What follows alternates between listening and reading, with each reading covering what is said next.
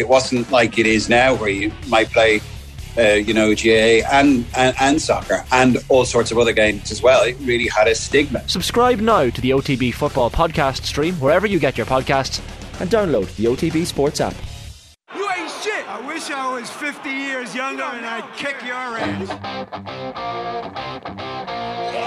Well, fans can be the harshest critics, you know. And they often are. A wife is often the harshest critic of her husband. I thought I was invincible. That's what you're trained to believe as a sports person. There was 4 million people in Ireland who knew much more about managing football teams than I did. When it comes to music, I can spoof with the best. Your sporting career is the best time you'll have, and you have to hang on to it for as long as you like, because everything else is pretty crappy. And this is not lies. Stephen Rothschild has never spoken to Jim McGuinness in his life. And you're very welcome back to Off the Ball Saturday here on News Talk. Shane Hannon with you until 5 p.m. this evening. And it's time for the Saturday panel, one for the motorsport enthusiasts today as well. And it's an Indy Racing special with two guys, I think it's fair to say, in different generations of their careers, you could say, perhaps. First off, it's Willy T Ribbs, motorsport legend, of course, and the focus of the Netflix film, documentary film, Uppity, the Willy T Ribbs story. And if you haven't seen that documentary, I would urge you to watch it. It's an incredible look at Willy T Ribbs' career and life that he's had so far. And our other guest this afternoon is James Rowe, an Irish driver over in Indianapolis. He's just finished his rookie season in Indy Pro 2000, where he finished with a season-ending win in Mid-Ohio. Afternoon to you both, lads. Hey, Shane, how are you? Keeping well. Hey, you guys are already at the bar over there, right? It's 1:30 over here Irish time, so we're close enough, Willie. Hell, I'm just having coffee. That's a wise move. I think we actually have a third degree of separation going on here. You might explain, James. There's a link between a member of your family and Willy T as well. Yeah, absolutely, and it's funny how the years roll on, and in the motorsport world, it tends to happen with numerous of people and numerous of families. But my uncle Michael Rowe done Formula Ford 1600 back in the late 70s, early 80s in the UK, and Can-Am in America won that championship in 84. But he raced against Willy, and Willy raced against Michael back in the day. From what I believe, Willy will know more on it.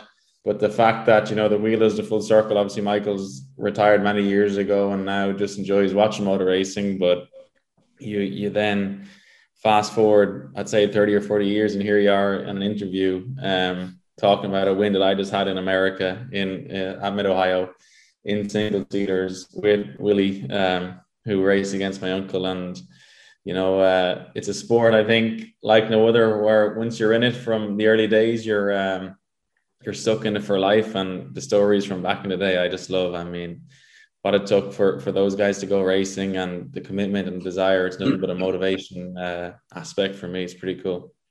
The racing game scene and the racing game has changed, certainly, Willy, over the years. And I guess back in your day, it was different, but it was still enjoyable. And those races against the likes of Nigel Mansell and Michael Rowe, as James mentioned, were the good old days, I guess. Yeah, I got to tell you, that race that Michael Rowe and I and Nigel Mansell had, it was my very fourth race in my career. And, I was beginning. And that race, Michael Rowe taught me more in one race as far as dirty tricks. Oh, man, when that race was over, the practice was over. I mean, I learned how to short break people in the center of a corner. I learned how to do the deep chop.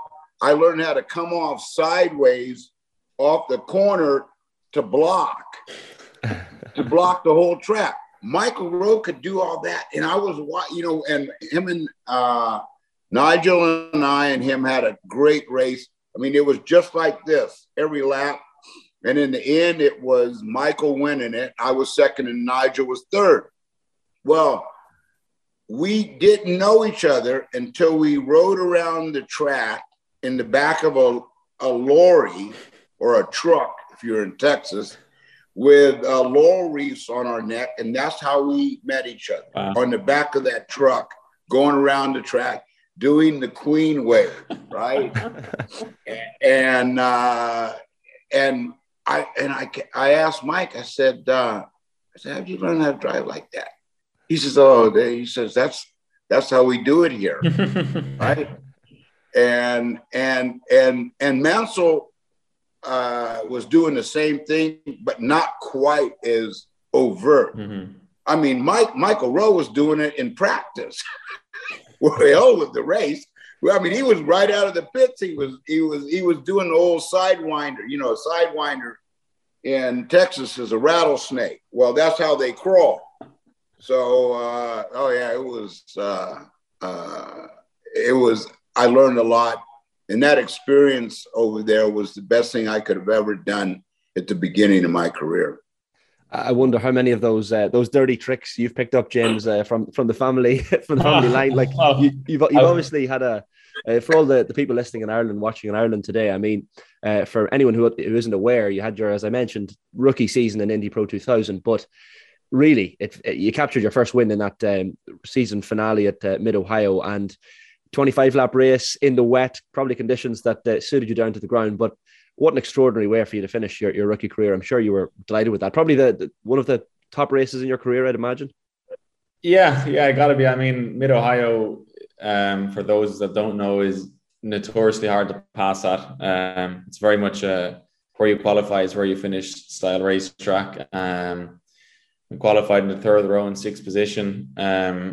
Wasn't too happy with it. And then the rain came for the race, and Michael was actually at the race, which is quite funny. And he suggested one or two things to do, which is honest. And I'm not just saying that from his experience in the wet weather driving in America over the years. And we went out and just laid it all out there. You know, it's the last race of the year. You have nothing to lose. You're fighting for your career, your partners, your sponsors, everyone's on board. Your team have done so much for you, and you lay it all down there. And thankfully, between the setup and the team's strategy side of things and my driving, it all came together. And started sixth, got up to fourth in the first lap, then up to third, and then the safety car came out, and when I said mega pace compared to the others, I mean, we're over a second lap faster at times than the guys on the track, and just said on lap, I think it was 16, all right, here we go, it's time to get on with it. And I sat in behind them up on the lap point, judging where they were fast and where I was fast. And that's something that he always taught me is to sit back for a lap or two just to figure a few things out. And once I knew where I was strong and they were weak, we pounced and got in the lead and stretched out to a couple of seconds ahead. But then with 3 laps to go, someone went off and safety car came out. I said, damn, that's my lead gone now. Track was drying a lot, and we didn't have as much pace towards the end as we did at the start of the race, because the race was deemed a wet weather race, so everyone was on wet tires. However, it was drying so fast, the wets just weren't lasting. I said, oh boy, here we go, this is going to slip away from me now. So just on the restart, I went very early and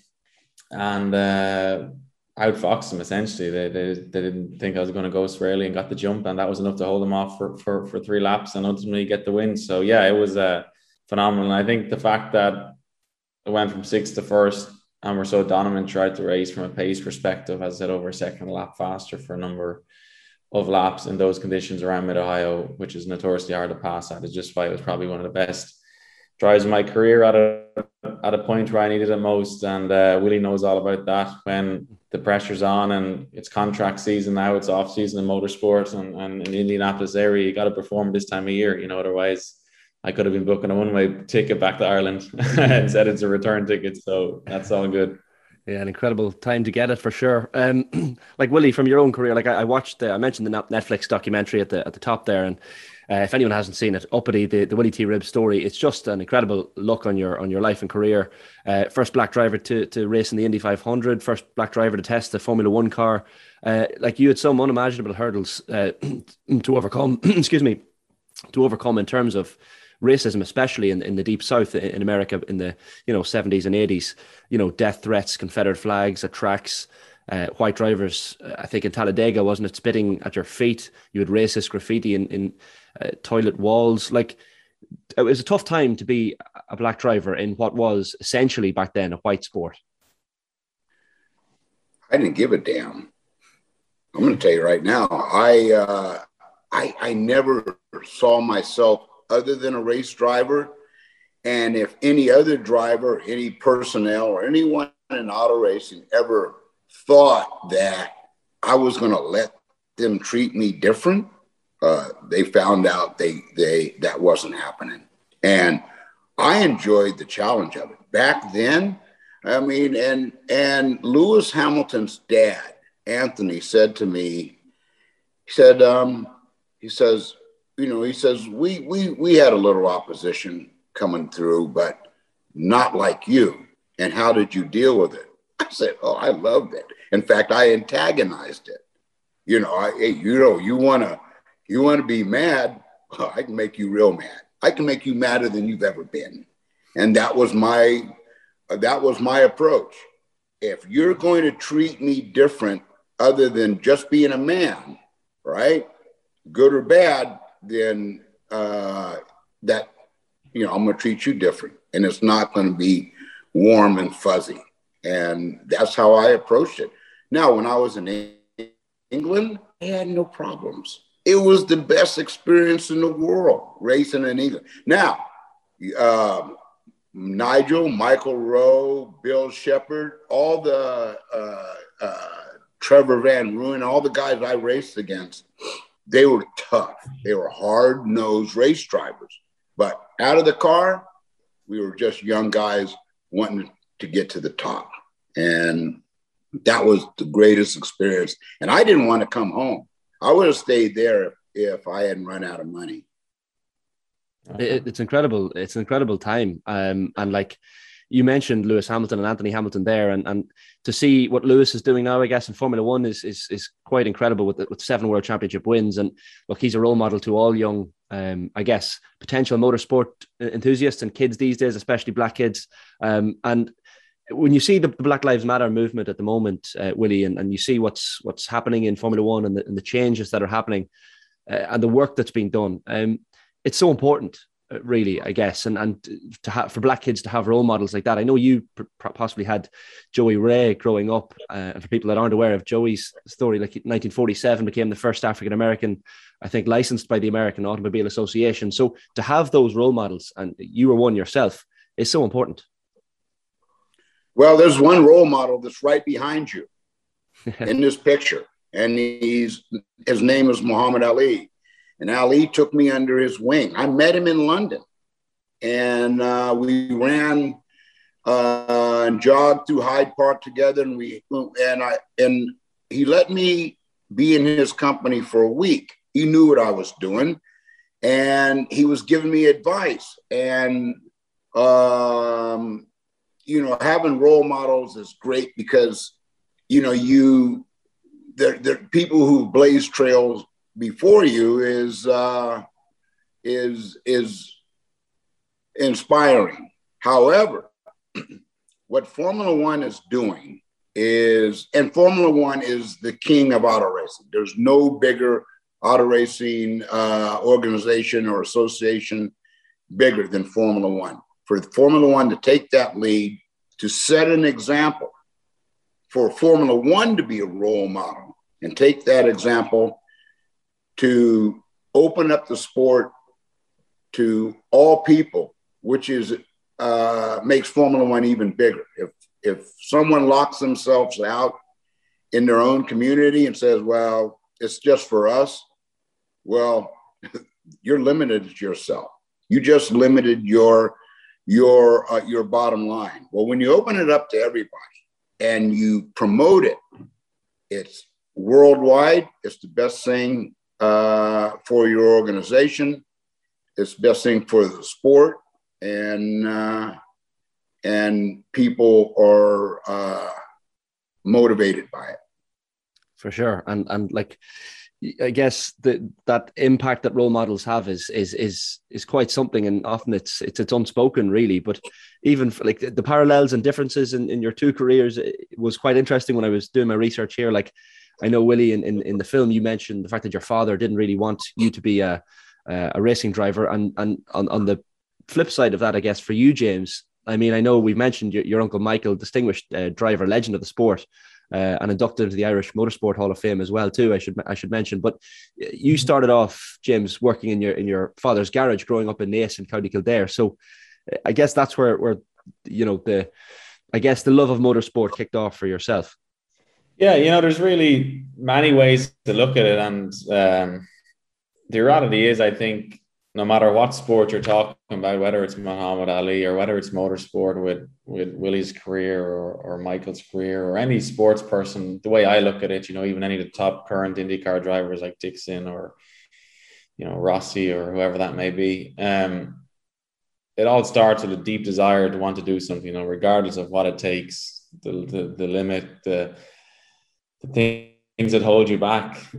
Certain things in sports just drive you so much regardless of the limit. And for my case, the limit for me was funding at the time to get into the sport. It's a sport like no other where you don't buy a pair of football boots or a baseball bat and go play. You have cars, you have engines, you have tires, you have crew, you have haulers, you have fuel, track fees. The list goes on and on and on. Just to even get on the track before you put it off and damage it, that's just baseline to get on it. So for me, my uncle knew that Michael from his career, and we basically didn't have the money at the time, and Dad and uncle turned around and said, all right, well, here's the deal, the family repair shop in Naas, you have the resources to run the car and the tools to work on it. Your uncle has the knowledge to set it up and coach or whatever from his career. So it was, I guess, a flip to the current model where most IndyCar or Formula One drivers or even guys in, Indy Pro 2000 or Indy Lights or Formula 2 over here in Europe start go-karting at 4 or 5 years of age. I didn't start till I was 15 years of age, purely because I had to save up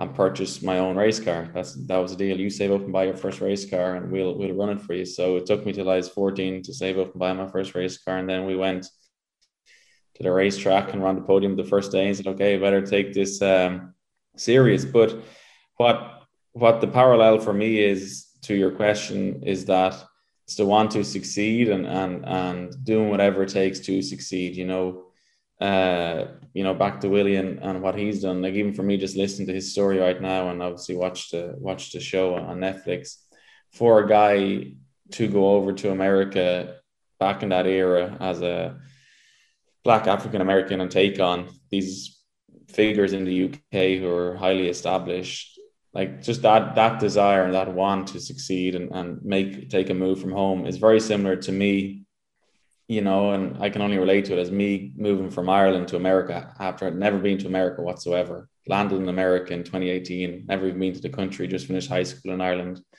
and had my leaving cert and landed and went racing. And, I don't know how you even describe it, but it's just sport just puts a certain desire in people's mind, and if you really want something, I think the common denominator is you got to go get it. No one's going to hand it to you on a plate, and Willy's story was no different, and hopefully mine will be similar.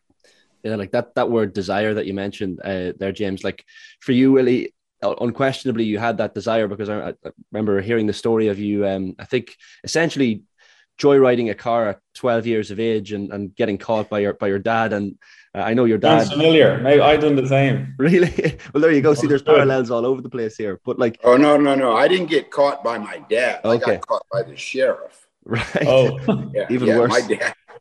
My dad wouldn't have been a problem, but the sheriff, everyone in town knew my family, mainly because my grandfather's business, right? And he had a very successful business. And so I got caught. Well, I was in a Lotus Cortina when I got caught, and he couldn't see me. I was so small, he could not see from the back windshield. He could barely see the top of my head. So when he pulled over, and and the only reason he caught me is because I slowed down. I was driving away from him up this mountain road, and I slowed down to turn around and come back. Well, that's when he got me. And so, that was sort of the, and then my parents sent me to the ranch right after that. I was sent to my grandfather's ranch, and about 150 miles away on 300 acres. So, they thought it was going to be a little bit easier for me to, or a little bit harder for me to get in trouble up on the ranch, especially with Henry. It sounds like heading to the ranch, though, was possibly worse than any punishment the sheriff could give you, because I think one of the quotes from the film was that your grandfather was 5'4", but as big as Shaquille O'Neal. Like, he was clearly a scary man. He was very imposing. He was very honest. He was fair, but he was tough. He did not take when he told you to do something, you did it, and you didn't argue with him. And he was, no matter who he was around, black, white, Asian, who people when he walked into the room, it was like Bernie Ecclestone walking in the room. You knew this. He was a very smart, very poised man. But he was the one. It wasn't my dad that didn't like racing, because my dad raced. It was my grandfather. You didn't mention it around him. No, he didn't want to hear about anything about racing. It was about business and how to build the business. That's all he cared about. Wow. It strikes me like all these backgrounds kind of help mold you into someone who really has to become self-sufficient. And I think one of the lines from either your father or your grandfather was, be your own boss.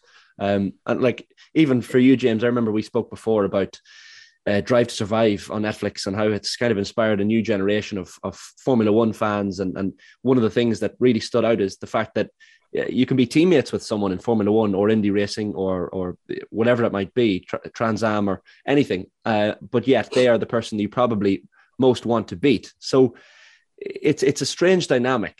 And I know Willy had that as well, but it's certainly a strange one, wanting to beat your teammate more than anyone else. Yeah, I think that the reality with this sport, and it's funny, I only spoke to Michael about it last night, speaking about my end of things and what we're going to be doing next year and so on and so forth, is that albeit it's a team sport where you have mechanics and engineers and crew chiefs and truck drivers and engine builders and gearbox builders, whatever that may be, it's only your name that's on the results sheet at the end of the day, and your name on the side of the car and your name comes up on the results sheet, whether it's first, second, third, fourth, whatever that may be, and it's your name that's either champion or not champion. So the good days are great and the bad days are not so good, because it's your name that's on the line and that's the bottom line. It's not like, we compared it to sport like rugby or American football or whatever that may be, where there's 15, 20, 30 guys as a team together who win and lose together, truly, because they're all, it's one, whatever it may be, Irish rugby team won, or the Green Bay Packers won, whatever that may be. There's a team, but motorsport is a driver won or lost, and that's the reality of it. So that's why I think it's very cutthroat, because you're fighting for your own right and your own results, and guys will do whatever it takes to win. And to be honest with you, that's why I love the sport. It's that want to succeed and that cutthroat factor that makes it very enjoyable. Like that cutthroat factor that James mentions, Willy, was similar for yourself, because a lot of people kind of picked you up the wrong way in some ways. I remember the alley shuffle you used to do on the top of the car as one of your celebrations, and it seemed to rile a lot of people up. David Hobbs was one of your teammates at the time. So this similar cutthroat dynamic was something you experienced throughout your career, and even maybe, for example, being told before a race that, for the benefit of the team, you might have to finish second and let the teammate finish first. Like, did that rub you up the wrong way, or is that just part of the sport? Well, before we get into getting rubbed the wrong way, teammates compete not just with each other within the racing team. You compete how much more you can eat than your teammate, how many more girls. Hey, if you're going out the same bar, same pub, you want to pick up your teammate. You want to get the hottest savage in there, right? So you compete with everything with your teammate, and I just think it was, a lot of, Hobbs, for example. I mean, we competed everywhere, from the hotel to the racetrack. On the racetrack, after the race, we'll race back to the hotel.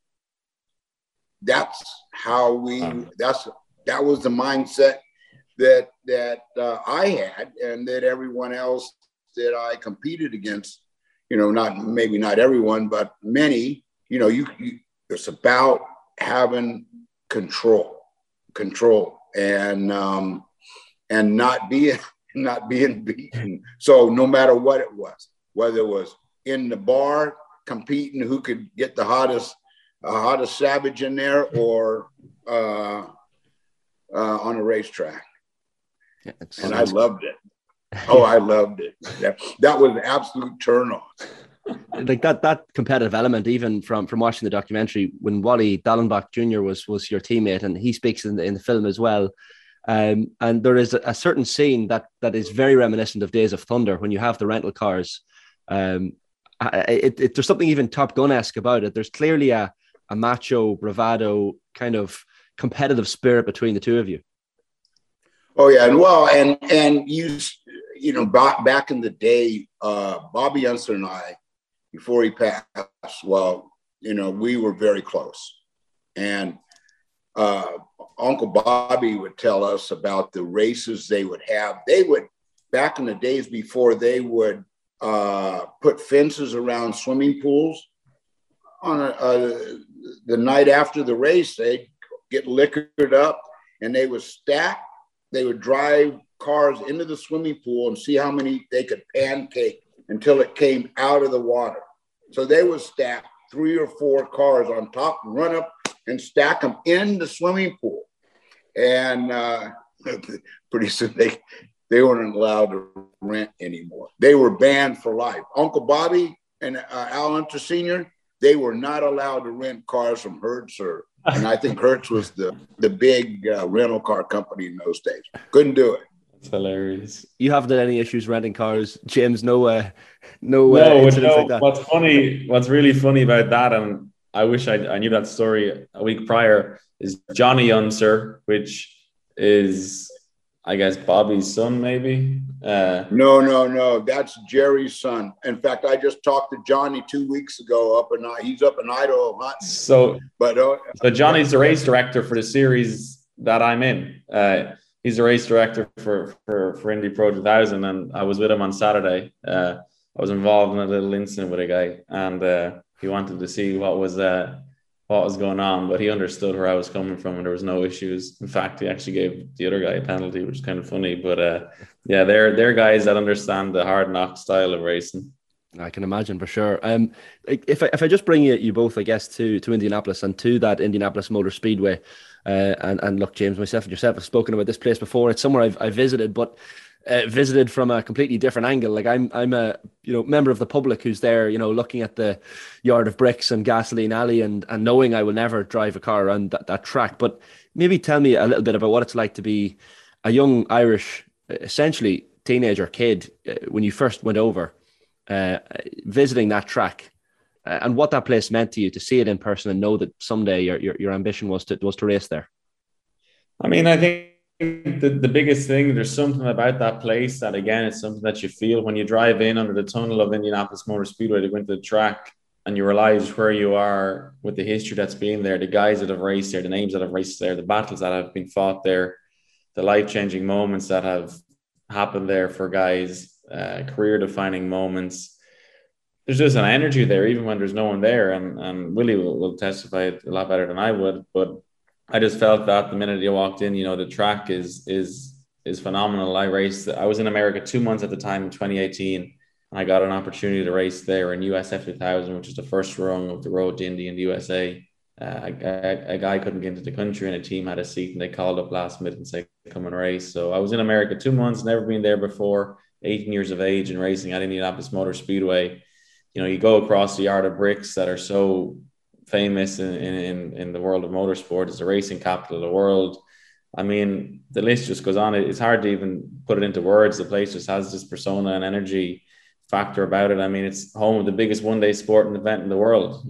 That's in its own right is phenomenal. And I think, as I said, the main thing is just, if you step back and take it in for a minute and think about the fights that have been fought here, the battles that have been won, and the life-changing moments for certain drivers, whether good or bad, that happen here at this track on certain days, usually in the month of May, every year in the Indy 500. I think it's phenomenal. You know, absolutely awesome. Like for you, Willie, I know Don King came on board ultimately with you, and I think his quote was, "I'll make you a superstar."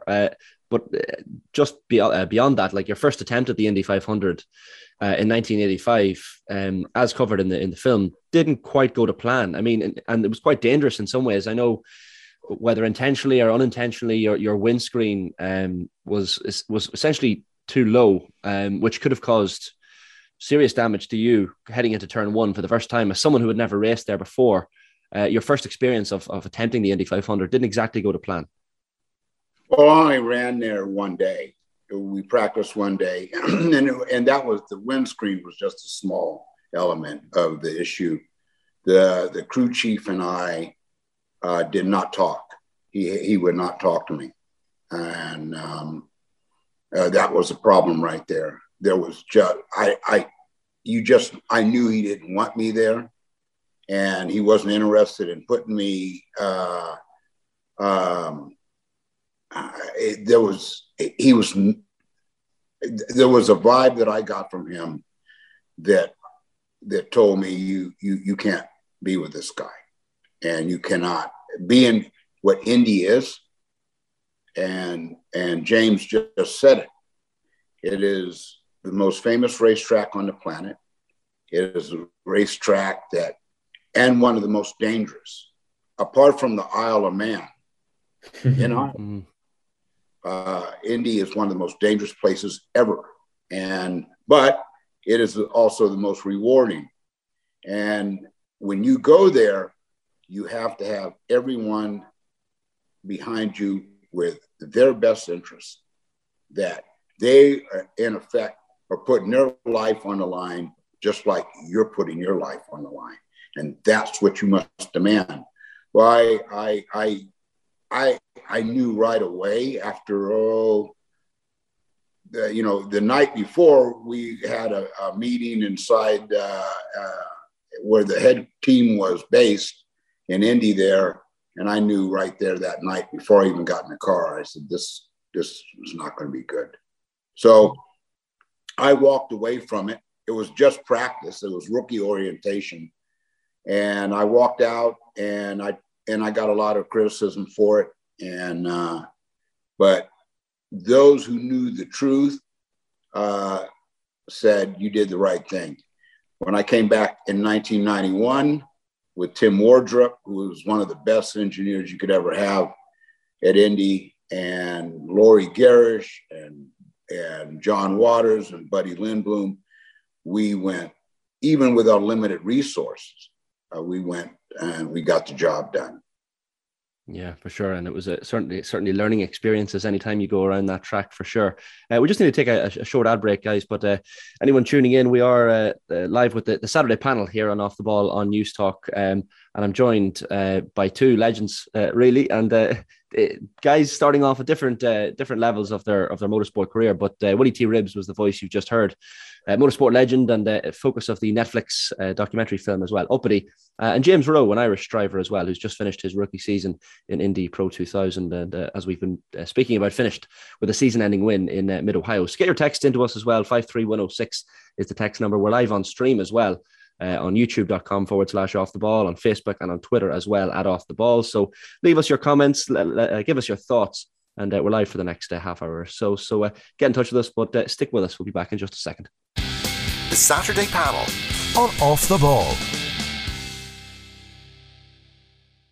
And you're very welcome back to Off the Ball Saturday here on News Talk. Shane Hannon with you right through until 5 p.m. this evening. And we're continuing now with our Saturday panel. One for the motorsport, I guess, thrill seekers and enthusiasts out there today. And it's an Indy Racing special with two guys in different generations of their careers. Willy T Ribbs, motorsport legend, and the focus of the Netflix documentary film Uppity, the Willy T Ribbs story. An excellent watch. If you haven't given it a watch, certainly do. And James Rowe from Kildare just finished his rookie season in Indy Pro 2000, where he finished with a season-ending win in Mid-Ohio. Lads, we were just talking during the ads there about the fact that James, you're 22 now, I think approaching 23 this month. And Willy, when you were 22, 23 years of age, if you could turn back the clock and give a 22-year-old Willy T Ribbs any words of advice that maybe James could pick up from, what would they be? Go hard. Everything, go hard. I mean, that applies to everything. Go, stay hard, son. But that's how, that was the way I lived it. And that and staying hard means not being deterred. Some races are going to be better than others. I mean, you finished off the season, you're going on vacation with that first place trophy in your hand as you go to Hawaii or the Caribbean, and you can sit out, lay out on the beach, and put that trophy right next to that drink stand, and just you go, you take a vacation on a high note, and that's the only way to, that's why you live. That's why you compete, right? And sure, you want to win every race. That might not happen, but when you win, there's no other feeling. And in terms of motivating you to go to the next level. When I won my first race in Formula Fords in Snetterton, that was, it answered the biggest question I had when I landed in. Could I win? Could I win at that level that I was competing at? And I won. That answered the question. Yeah. When I for the reason I went there. From then, it was to go to the next level. Keep grinding. Keep working to the next level. Yeah. No, that's awesome. That's awesome. Yeah, you are right. No winning or no feeling like winning. I think it's the same for any sports star. And I'm sure, Shane, you speak to many of them on a weekly basis, and everyone say the same thing, regardless of the discipline. It's interesting. And like when I hear Willy speak as well, and like for you, James, I know, I think it's approaching 5 years ago next month when you became the first Irishman to compete in Formula 4. Like when you look ahead now and you have that, as Willy said, first trophy in Indy Pro 2000 in your back pocket, like, do you look ahead? Do you have ambitions down the line of Formula One? Is it Indy 500? Is it winning the Indy 500? Is it a certain thing where year by year you have a plan, or is it just take it? I know it's a cliche, but take it 1 year at a time. No, I mean, there's two things here. The dream is to be the first Irishman to win the Indy 500. I mean, that's a fact. That is just the absolute dream. The goal is to have a sustainable long-term career through motorsport, i.e. being paid to drive race cars. Obviously, if I achieve the dream, I'm going to achieve the goal, but getting to the Indy 500 is what's on the list right now. And that's what I think about every morning before I step foot on the floor. And it's why I'm in America racing. I absolutely loved in America. I mean, that country is just phenomenal. I love every day I'm in the country, and I've been there for 4 years now, and there's nothing I change about it. So I want to stay there racing for as long as I can, and hopefully have a long-term career in the USA. So Formula One or racing in Europe isn't on the agenda right now. However, like anything in life, if a good enough opportunity comes up down the road, obviously you look at it and potentially take it. But for now, it's full steam ahead in the USA, chasing that Indy 500 dream, and seeing what we can do along the way, and hopefully rack up a couple of more wins. And like, as those opportunities come up, and for you, Willy, it was, I guess, different things happen. Like Paul Newman gives you a call at one point and gets you back involved in, I think it was Trans Am. And like, when you look at moments like that, and even moments like, I guess we'll touch on the Bernie Eccleston, and you became the first black driver to drive a Formula One car, and it was testing in Portugal. Like, what was that experience like? I'm sure bittersweet in some ways. I mean, it was clearly an incredible achievement to get into a Formula One car. It's such a powerful machine, but you weren't signed on for the season as a driver. So how do you feel when you look back on that moment and those, I guess, experiences with Bernie Eccleston? I've had a lot of mentors in my career, and I wouldn't say a lot, a few. And Muhammad Ali was one of them. Paul Newman was one of them. Dan Gurney was one of them. Well, Bernie Ecclestone, I met him that weekend at Brands Hatch when I was racing against Michael Rowe and Nigel Mansell. And Bernie and Gordon Murray came to the track. I don't know if they were scouting, but and looking at the young drivers, but Bernie and Gordon Murray came up to me and said, "We just wanted to meet you. We're watching you. Keep up the good work." The conversation might have lasted 1 or 2 minutes, and in the paddock, and that was another message that I got, that was the perfect move to come to England, winning, meeting Bernie Ecclestone. And when he put me in his car, the Brabham in Portugal, I was dominating Trans Am, and Herbie Blash called me and said, "We want you to come over to Estoril and do a test." So I flew over. Bernie wasn't at the test. Charlie Whiting was there. Charlie was overseeing what was happening with the car and myself, and Herbie Blash was there. The first 3 days of the 5-day test rained, and so they didn't want to put me out in that 1,000 horsepower 4-cylinder BMW turbo in the rain. So finally we got out once it stopped raining, and we got up to speed, and it was a great experience. Herbie Blash said, "We didn't expect you to go faster than what we planned for you to go, but you did, and we're really happy about that." Bernie let me know that about a week after that Olivetti wanted 2 Italian drivers. They wanted D'Angelis and they wanted Patrese. And I totally understood that. You know, they were an Italian sponsor and they wanted the Italian drivers. And Bernie needed the bills paid, so he wasn't going to buck that. But it was a great experience. I can only imagine. An extraordinary experience. And then, like, when you move on to we spoke about your first attempt at getting into the Indy 500, but I guess the second attempt is really the climax and emotional high point, certainly, of the film on Netflix. I mean, talk to me about that experience in 1991, because it looked on a knife edge for quite some time, whether your car would make it to the final lineup of 33 for the race, but you got there in the end. We were on a very limited budget, and we were using Buick engines. They were notoriously powerful, but they were just as notorious for being hand grenades, right? I mean, those things there, if you over revved them, you know, by 1,000 RPMs, they were going to leave parts all over the racetrack. So we lost 4 engines, and it limited my track time. I needed as much track time for myself and get the car set up to go fast for qualifying. And so it limited my track time. Later on, we found out there was some rod bolts that were very weak. They were snapping.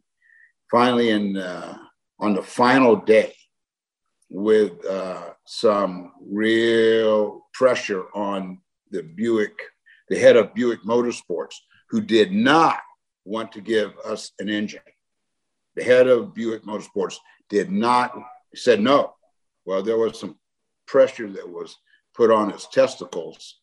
And finally, we got an engine, which was a factory engine. And we went out and did the job. There was no time at that point where I didn't think we could go fast. I mean, Tim Wardrop is that good. He was just, and he was really cool. I mean, he had a Beatles type of haircut, and he was very eccentric with his glasses, but brilliant in terms of making cars go quick around Indy. When we went out, it was easy to drive. And this is for you, James. Mm-hmm. When the car at Indy is easy to drive, you're going to go fast. Yeah. It's just, it's almost effortless. But And that's a real thin line between good and bad.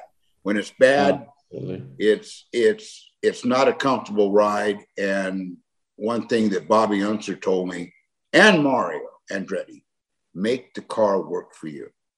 At Indy, make the car work for you. Once they get it right, you'll drive around there and you'll say, wow, that wasn't hard at all.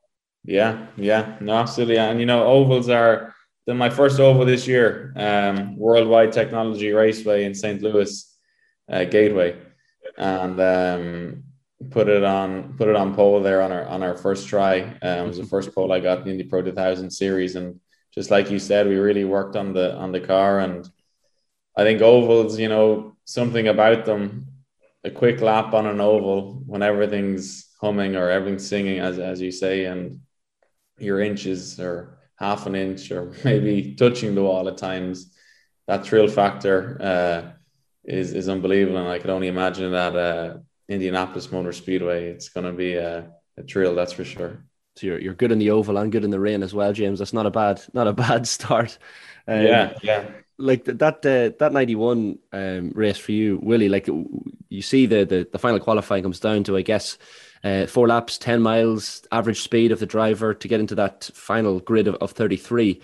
The scenes and the emotion at the end when your car has finally achieved the required speed is something quite moving. Like I know you got quite emotional in the film recording at that particular point.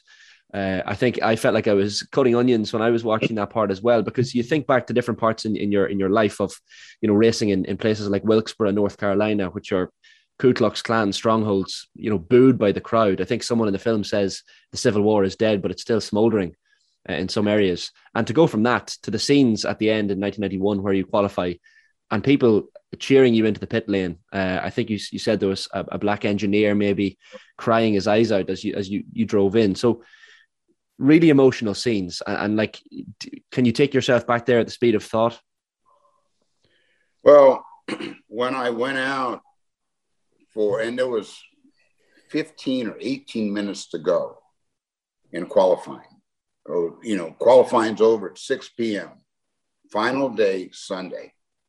Picture, if you will, the buzz at the racetrack, the energy.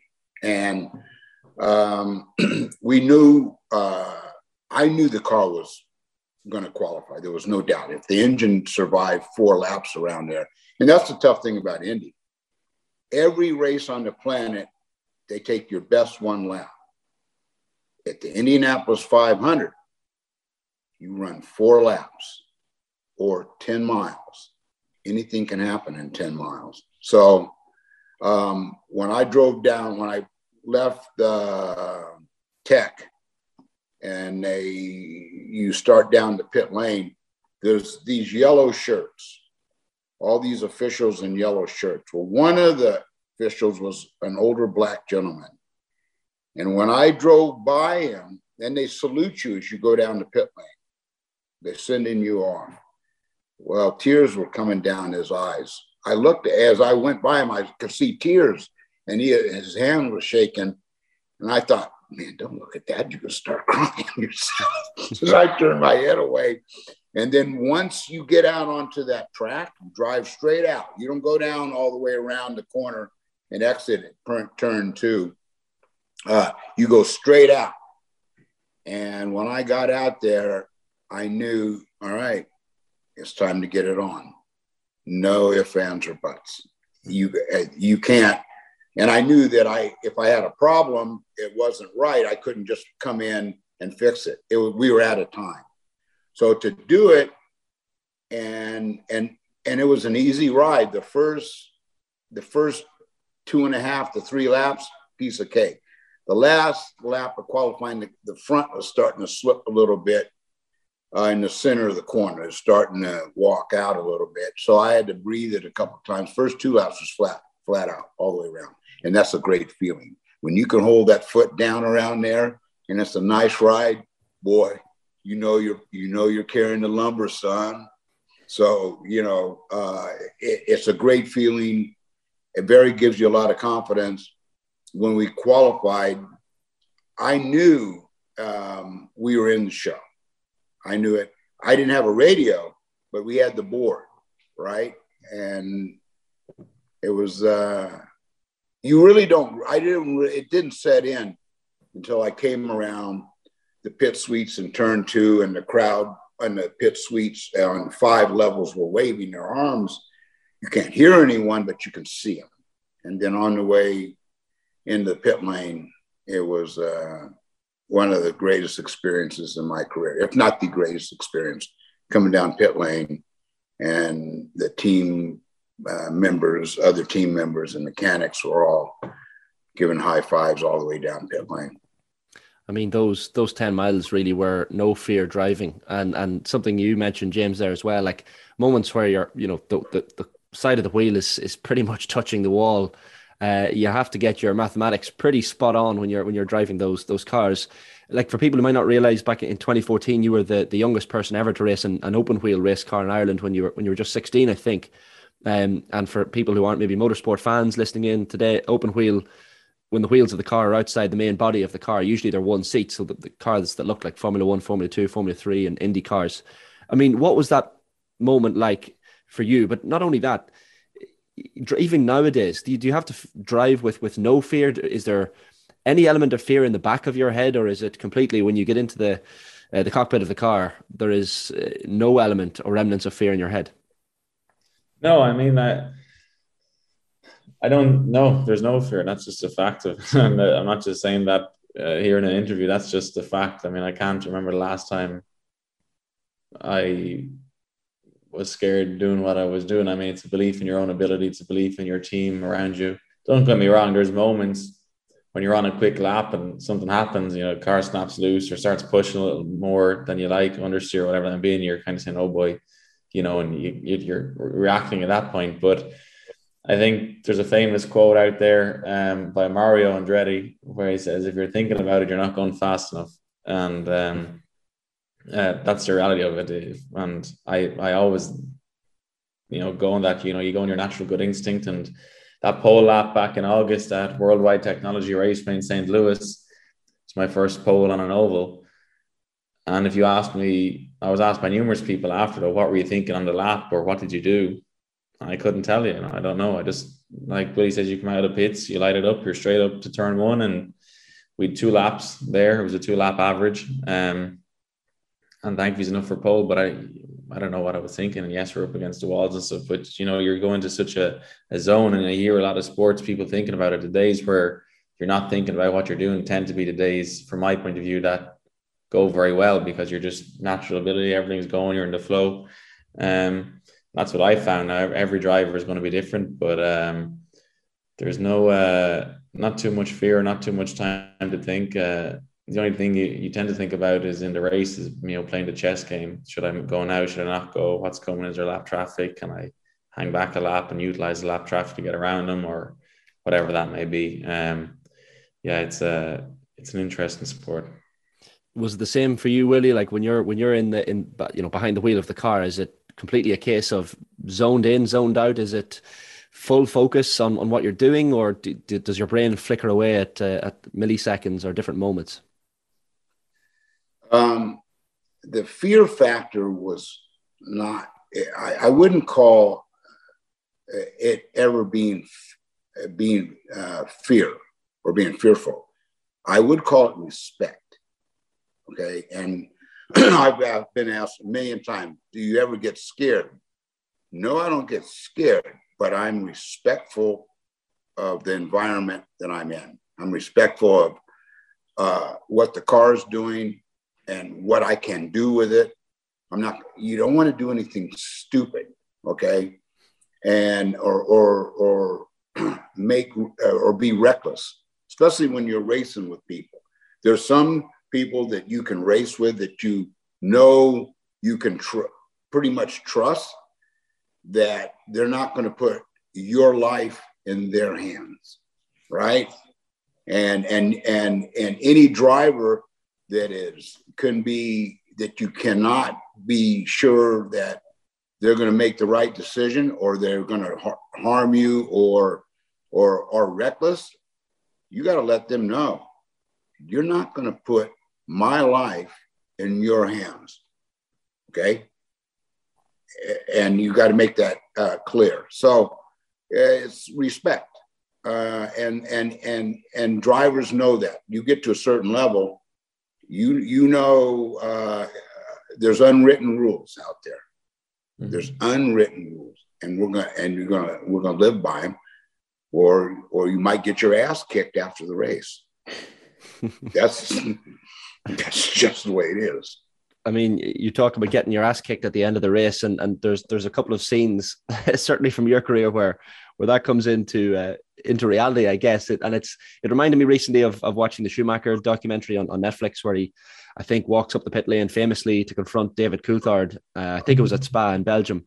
Right. But you had a similar couple of incidents, I think, Willie. But one of the most famous ones was Scott Pruitt after I think it was an IMSA race in Portland. And I know Caitlin Jenner talks in in your documentary film as well. Was then known as Bruce Jenner back in the 80s when he was a teammate of Scott Pruitt's. But you took exception to maybe something that happened in the race, but that was all just part and parcel of it, that these things happened and there were often handbags after a race. Well, I mean, especially in bull rings, you got these half miles and quarter mile races in America, dirt and asphalt. Well, there's always a fight after a race. 50% of the time there's a brawl, right? You see it in NASCAR right now. So yeah, I mean, Pruitt and I had a huge rivalry, mainly stirred up by Jack Roush, right? And Pruitt and I, you know, we're I would say we're friends now, but we're not. You know, we talk. We'll speak to each other now. 20 years we didn't speak with each other at all, and so you know we laugh about it now, but you know, in those days, you know, we rumbled, and you know, in the case of Portland, you know, he was 2 laps down, and he took me out while leading. So you know, there was, you know, in the parking lot after the race, which was not planned. They just happened to be driving down the pit lane, down the parking lot lane in Portland, and we had a little come to Jesus meeting. Have you? There's been no threats of come to Jesus meetings in your first season Indy Pro 2000 yet, James? No, but you get close at times. Like I wouldn't say it's a Willy T Ribbs standard, but times move on.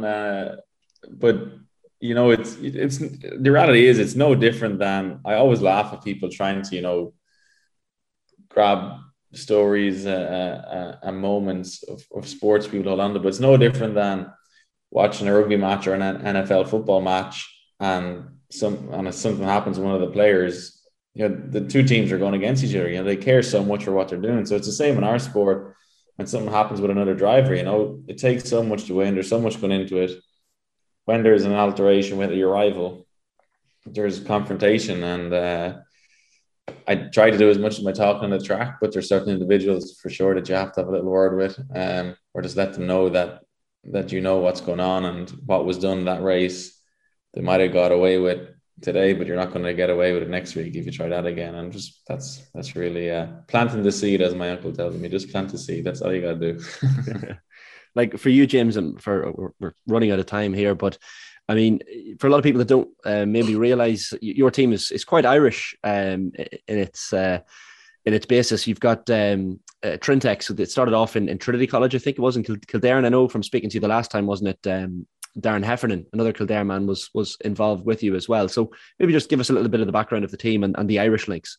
Yeah, absolutely. So the team that with this year is an Irish-owned team out of Chicago called Turn 3 Motorsport, which is owned and ran by Peter Dempsey and his wife, Mandy Dempsey. Peter's Irish, was a professional race car driver in the United States, got up as far as Indy Lights, actually won the Freedom 100 in 2013, which is the Indy Lights equivalent of the Indy 500, happens the Friday before the Indy 500 every year. And I became a team owner and set up a team on the road to Indy. And obviously I was driving from this year. So I was an Irish driver for an Irish team in America, with Irish partners on board, obviously Trintech being one of them.